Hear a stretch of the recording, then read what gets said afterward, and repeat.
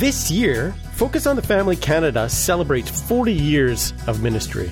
Since 1983, we've aired more than 100 million minutes of radio programming in Canada. Our website has welcomed over 11 million visitors. We've prayed for 1 million people and answered more than 70,000 counseling calls.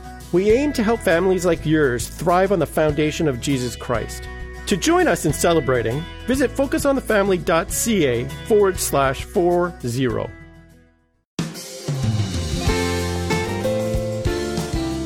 But along the way, those heart issues are crucial because money is not just a spreadsheet sort of thing. It's not a calculator sort of thing. It's a heart sort of thing. You know, where our money is, there our heart will be also, is what the Bible says. Well, that's Matt Bell, and he's our guest today on Focus on the Family, talking about how to teach your kids about finances. Even if they're as young as 4, 5, or 6, they can start to learn now to manage their own money. And the conversation is going to help you set up your child for success. Your host is Focus President and author Jim Daly, and I'm John Fuller. John, I know parents who have been really intentional about teaching their children about how to manage money, and most of them have done really well. They're adults now, if you can believe that. Mm-hmm. I used to know these kids, but now they're adults.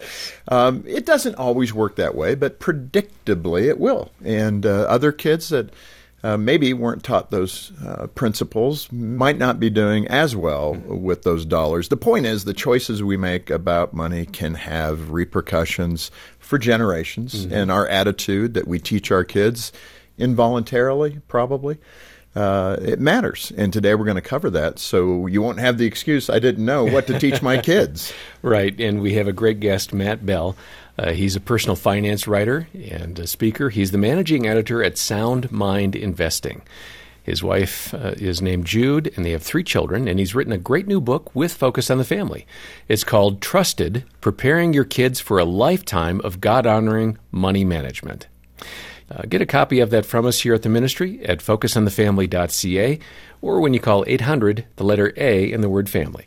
Matt, welcome to Focus. Thank you. It's really an honor, and I'm just so grateful for the opportunity. It's great. It's good to have you, and thanks for partnering with us on the book. It's always great when we have good content that we can provide together, and hopefully change people's lives for the better, right? That's the goal. That is the goal. Let me kick off with something you mentioned in the book, which is comparing your financial journey to, I think, one of my favorite parables is the prodigal son. I've never thought about it in a financial context other than the one son squanders all his inheritance. So I get that part.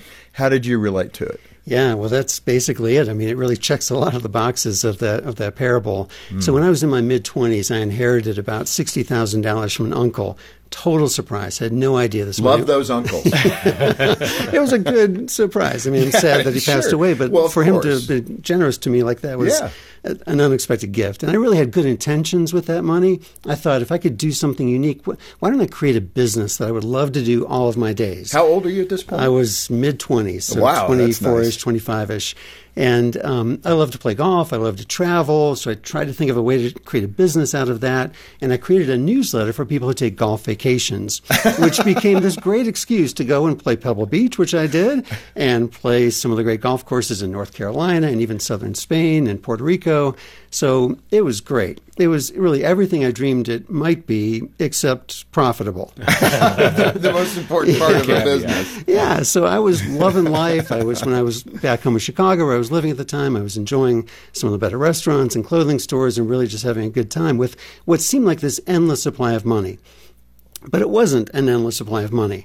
And so when the money ran out, I was so blind to what was happening with that money and so acclimated to the life I was living that I just kept funding that life on credit cards to the point where I was then $20,000 in credit card debt. So, inherited some money, traveled to some distant countries to play golf in this case, squandered the money. My parents encouraged me to move home with them for a time, which I did, which I'm so thankful that they were there for me.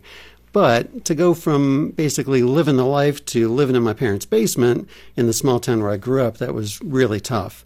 And I literally found out what it means to be depressed for the first couple of months out there. But through that experience, a good friend from college who had become a Christian after I graduated, he reached out and shared his faith with me, and that kind of set me on a path of exploring matters of faith. And 11 months later, gave my heart to Jesus. And And that was, somebody said recently, if you think back to that $60,000, what that would be worth today if you invested it. No, don't do that. We don't even want to think about that, Matt. We're going to let you off the hook. Yeah. But let me ask you about your relationship with God in that way. I mean, you made that commitment to Christ, and then how it related to money. I mean, obviously, you're a money guy. I can kind of sense you're a numbers guy. I think you probably like that. And people would say, you look at the scripture, there's two things that are really talked about a lot, a relationship with God and money. That's right. So money matters. Yeah, absolutely. How did that relate for you, God and money? Yeah, well, it was a huge wake-up call for me. It told me, look, if you can take $60,000 as a gift and turn it into $20,000 of credit card debt, you've got a few things to learn about money. You're going the wrong direction. So I started learning. I just became a sponge. And the first church I started going to as a new Christian, they had a stewardship ministry. I'd never heard of such a thing. I never heard of a church teaching about money. I've heard of churches asking for money, but I never heard of a church teaching people about money. Stop right there. If you'd like to support Focus on the Family, no, go ahead. I'm sorry. So it was very eye-opening for me, and I just had a hunger. I thought, wow, I'd love to serve in this ministry. I think they were hurting for volunteers. I really should have been served by the ministry, but I got a chance to start serving in some ways where I couldn't hurt people too badly, and just loved it, and just loved teaching people. And as I was learning and getting myself out of debt, I through that experience, I found Christ, I found faith, and I found my life's work. Yeah, that's so good. Often I think in the book of Matthew, it's referred to as you can only either love God or love money. Yeah. You can't do both. You can't replace one for the other. Some people might be confused by that. What does the definition of loving money? We all need it. What does loving money look like? Yeah, I think a lot of people think that the Bible says that money is the root of all evil, but it doesn't say that. It says the love of money is a root of all kinds of evil. And there is an important distinction there because, money is a tool. Money is a gift. Money can be used for so much good. It's impartial by itself, but we do things with money. We start to think ways about money. We get attached to money. We think money means something. And so that's where our hearts can get wrapped up in money, and we can start serving money instead of using money as a tool. That's good. I mean, and it's clear you want to love God, not money. Absolutely. And so, but it all revolves. I mean, this is how the economy works, right? As parents, it can feel daunting to consider how to start teaching your kids about money. Jean and I did the 10% for savings, 10% for tithe when they were little. And, then the other 80% will talk about how to spend that wisely, right? Yeah. Which usually ended up being something like the Death Star Lego build, but for $600. I was proud of Trent. He saved up for that one. And I think we met him halfway, but he had to save up $300-400 that's great. as a 12, 13-year-old. So that was good. But speak to that idea of the role of a parent to help their children better understand money. Sometimes parents, we're not thinking about it. It's not on our radar. I'm just trying to keep them off the screens today. Teaching them about money is something 4 or 5 steps down the road. Right. Yeah, I like to think of and tell people, look, there's so much at stake here, and there's so much potential here in teaching our kids at money. There's so much at stake here because it isn't that if we don't teach our kids about money, they won't learn. They will learn, but the consumer culture will be the teacher, and that typically doesn't work out very well. And so there's a lot at stake here, but there's also a lot of potential here, meaning that if a young kid can start to understand money from a biblical perspective and start to develop some biblically informed financial practices with money, the good that can be done is immeasurable. So I like to think about compounding or exponential returns, which is typically talked about with investing. You could turn $100 a month over the course of 50 years. If it's invested at the typical stock market return historically, that'll turn into $1.7 million. I did the math. I am kind of a numbers guy. That's amazing, actually. $1.7 million? Yeah. Wow. And so that's exponential growth, and that same principle can be applied to so many aspects of money. If we get a young person with a generous heart, and we foster that generous heart, and we wrap that in some generous practices, you think about the impact that God could have through her over her lifetime, not just in the tangible investments in God-honoring causes, in life-changing, eternity-shaping causes, but in her own heart and the joy with which she lives, the meaning with which she lives. You think about a young boy who grows up with an understanding that he's not the brands he wears, he's not the car he's going to drive.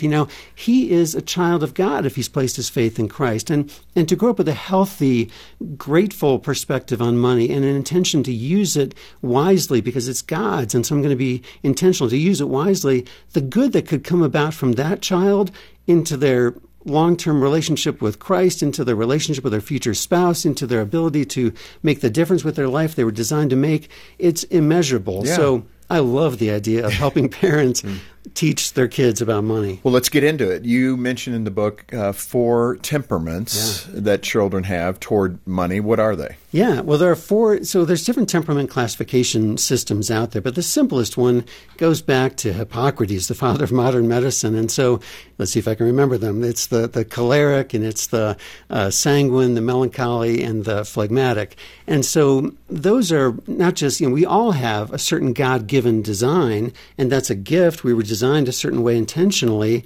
And financially speaking, there are financial ramifications that come with each temperament. There are financial strengths that come with these temperaments, and there are some financial kind of watch-outs that come with them. I mean, as adults, I often find that if we're arguing with our spouse about something, it's typically not what we think it's about. It's often a clash of temperaments. We're seeing the world through very different perspectives, and that's our temperament. And so we can start to identify that in our kids.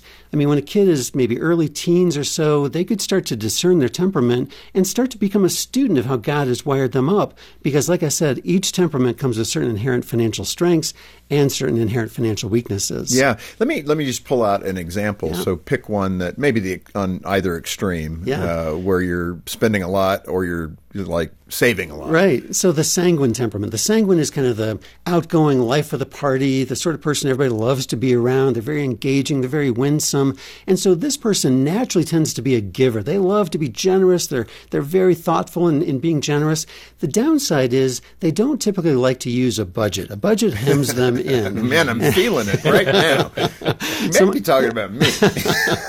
Somebody once said, I've never met a sanguine accountant. And, it's probably true. It is probably very true. Yeah. And so, again, some strengths, some weaknesses. And so to be a student of how God has wired us up and to learn to maximize our strengths and kind of manage around our weaknesses would be a good thing. Mm-hmm. Yeah, let's go to the other extreme where, there's a birthday party? Do I have to spend money on that? So that might be the phlegmatic. So the phlegmatic, if you're a saver of stuff and of money, if your closets are brimming with stuff, you might be a phlegmatic. Phlegmatic tend to be the most likable of all the temperaments. They tend to be very easygoing, very steady as you go, kind of a steady plotter sort of person.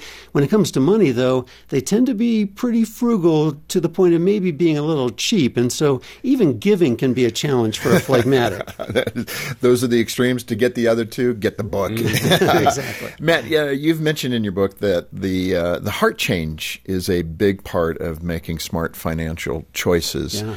How do we coach that into our kids? Yeah, so I talk about 3 parenting roles in the book, and through these parenting roles, we can get at those heart issues. So the parenting roles are the gatekeeper. So that's the one where it's not always fun to say no to our kids, but it's really healthy to say no to our kids, to set parameters and boundaries. So they've spent their entire allowance, now they see something else, they're coming to you for a loan. Just say no. Kind of hard to do, but good for their character development. The next one is the teacher, where we're overtly teaching God's word. So in the house of the wise are stores of choice food and oil, but a foolish person devours all they have. Good for a kid to memorize that we're not going to spend it all. We're going to maintain a reserve. That's a God-honoring thing to do. And now we're teaching them where to save that money. And then the role model is the most important one, might be the most convicting one, where we need to be kind of living out loud in front of our kids. But along the way, those heart issues are crucial because money is not just a spreadsheet sort of thing. It's not a calculator sort of thing. It's a heart sort of thing. You know, where our money is, there our heart will be also, is what the Bible says.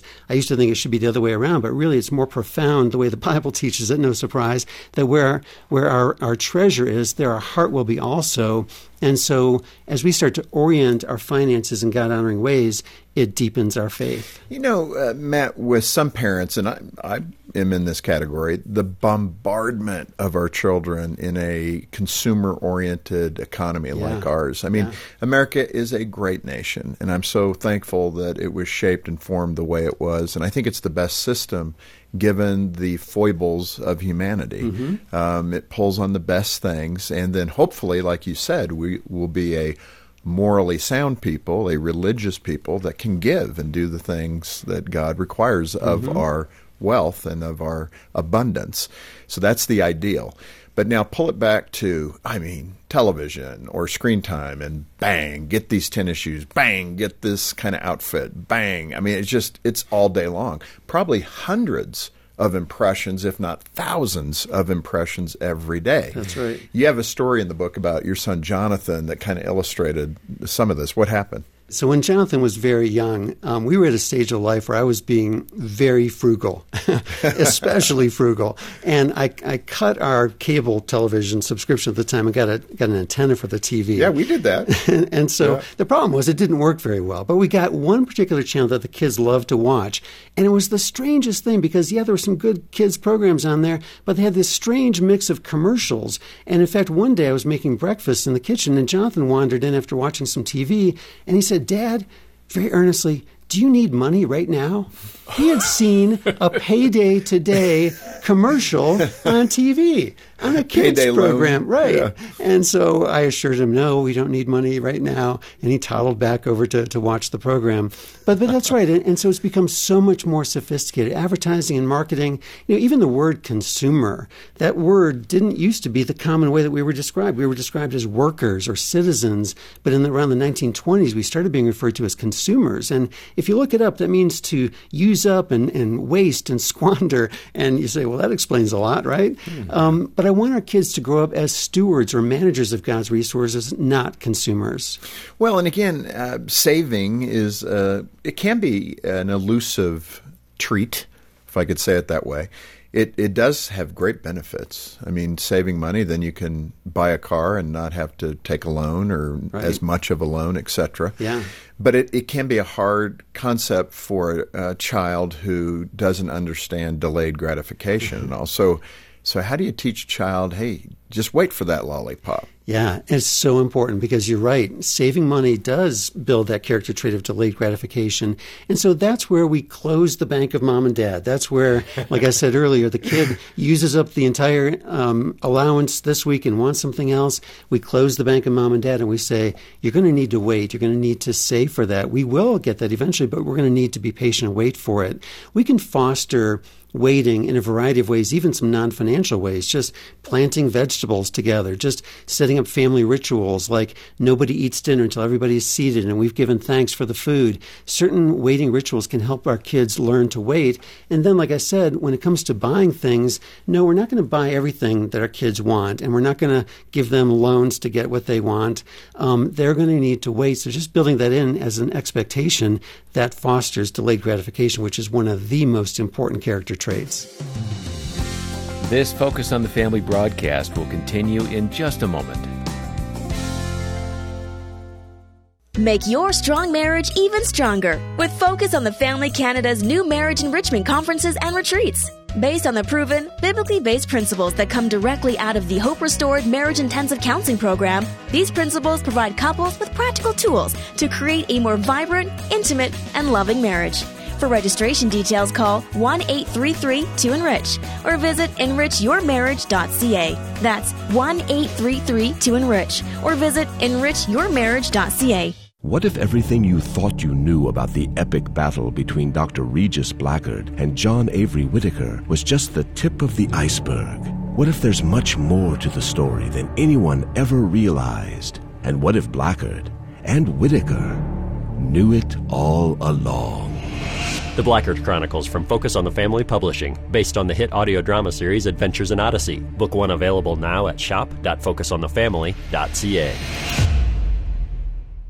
Do you worry about tomorrow? Does the future feel uncertain? Is the past too painful to bear? Focus on the Family Canada is here to help, so you never have to walk alone. Every morning, our staff lift up your prayer requests.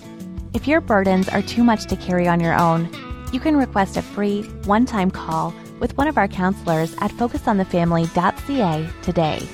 That's focusonthefamily.ca. We're here to help.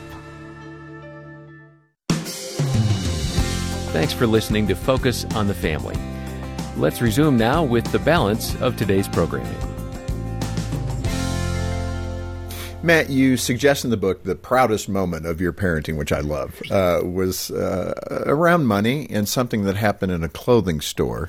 So what happened? Yeah, I'm not sure it was the proudest moment of my entire parenting journey, but it was a proud moment for Good, sure. Okay. So we had been using a principle that we learned from Mary Hunt's great book, Raising Financially Confident Kids, and that is that we give our kids some of the money and make them responsible for certain categories. Right. So in this case, clothing. So we had been with our kids many times before at the clothing store. They've been able to pick out what they wanted. We told them how much they could spend, and that was fine. But this was different. We gave them cash. We said, all right, $25 a month, you get, each of you, for clothing. You need to manage it on your own. So I'm at the store with Andrew and Annika, and they're shopping for clothing, and they're holding an envelope full of $25 each, and they're navigating, making decisions, making trade-offs. 2 of these are just one of those, and I really want this, but I can't afford it, so maybe I'll save up next month's allocation for clothing.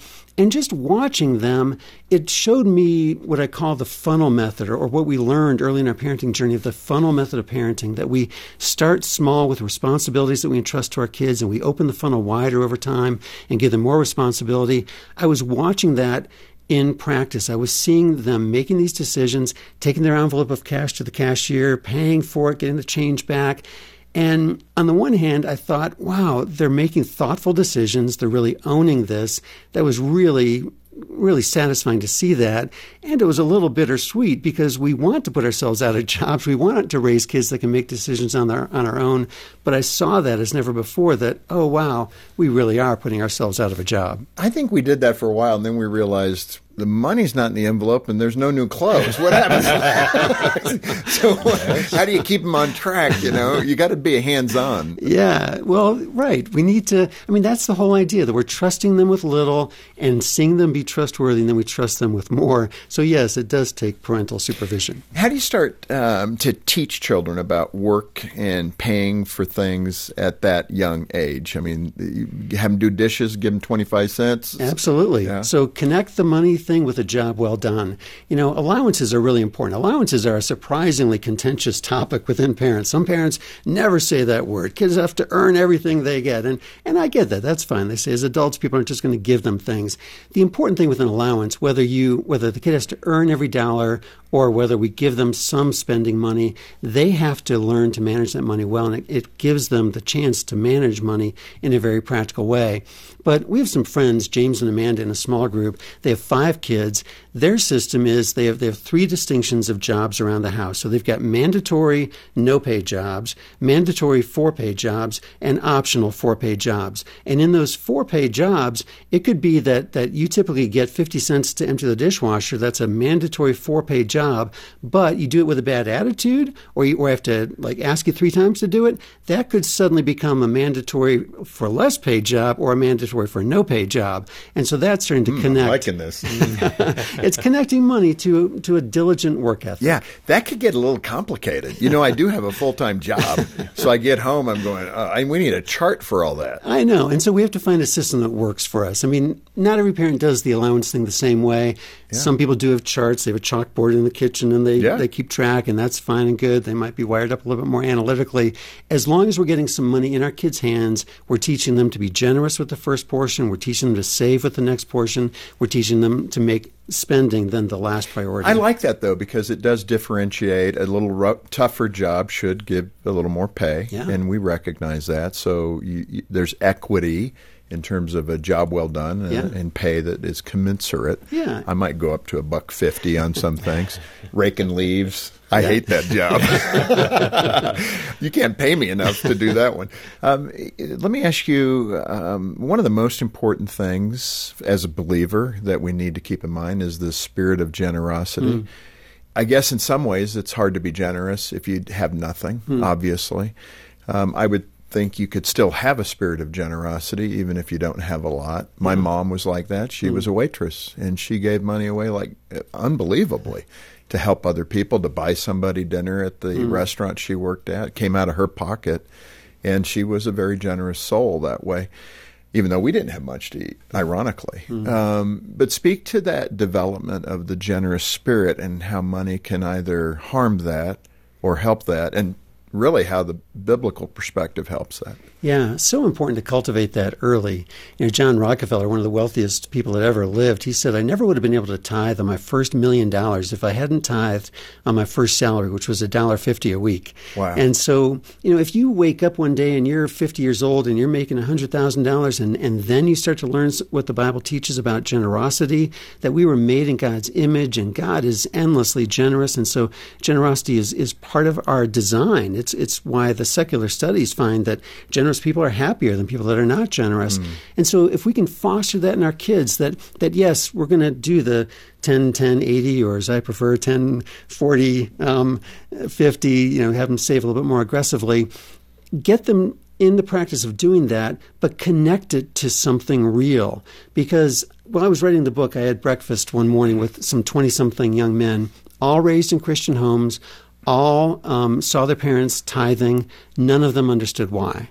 And so one of them even said it felt like they were sort of checking a box, like on the to-do list. And so really important for us to, yes, develop the practice, the expectation, but to teach why, that we're giving thanks to God. What did David say? Who am I and who are my people that we could give as generously as this? We're only giving back a portion of what you've given to us. And so for kids to learn to see that everything we have is a gift from God to be managed for His purposes would be a good thing, and to cultivate gratitude, to consciously ask our kids as we pray with them in the evening, what are you grateful for? What was good today?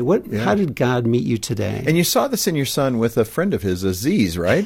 Tell me that story. Yes, I love that story. So one of the things we've tried to do to make giving real, dropping money in the giving basket is a good thing, but it can feel kind of abstract for a kid. Where's that money going? And so we've tried to make it real for our kids by sponsoring some kids. And there's some ministries where you can sponsor a needy kid in another part of the world. We sponsored a young man named Aziz in Burkina Faso, so it was a geography lesson too. Yeah, no we had to find that on a map. But one year, we gave him some extra money for his birthday, and he sent us back a picture of what he did with that extra money. He bought rice and soap for his family. The first things that our kids would do with some extra money, right? Yeah, right. And so we were talking about Aziz one night over dinner. And the next morning, Jonathan came into the kitchen, and I hit him, as a good, loving father would do, with a financial quiz. I said, Jonathan, what are the 3 things you can do with money? He said, you can spend it, you can save it, or you can give it to Aziz. And I thought, that's good. I love that answer, because he now generosity had a face. Now generosity was real for him, and I loved helping him make that connection. Yeah. Matt, this has been so good. I just appreciate what you've done in partnership with Focus, and I'm hoping people will get a copy of this. You can just get in touch with us. Contact Focus on the Family Canada. Get that resource directly from them, and when you do, all the proceeds go right back into helping families across Canada. Yeah, request the book and make a generous donation as you can. That title again, Trusted, Preparing Your Kids for a Lifetime of God-Honoring Money Management. It's a terrific resource, and we're so glad to have it here at Focus to partner with Matt. Again, get your copy when you call 800, the letter A and the word family, 800-232-6459, or stop by focusonthefamily.ca. Matt, again, thanks for being with us. Thank you. Such a pleasure to meet both of you guys, and so wonderful to partner with you. On behalf of Jim Daly and the entire team, thanks for listening today to Focus on the Family. I'm John Fuller, inviting you back as we once again help you and your family thrive in Christ.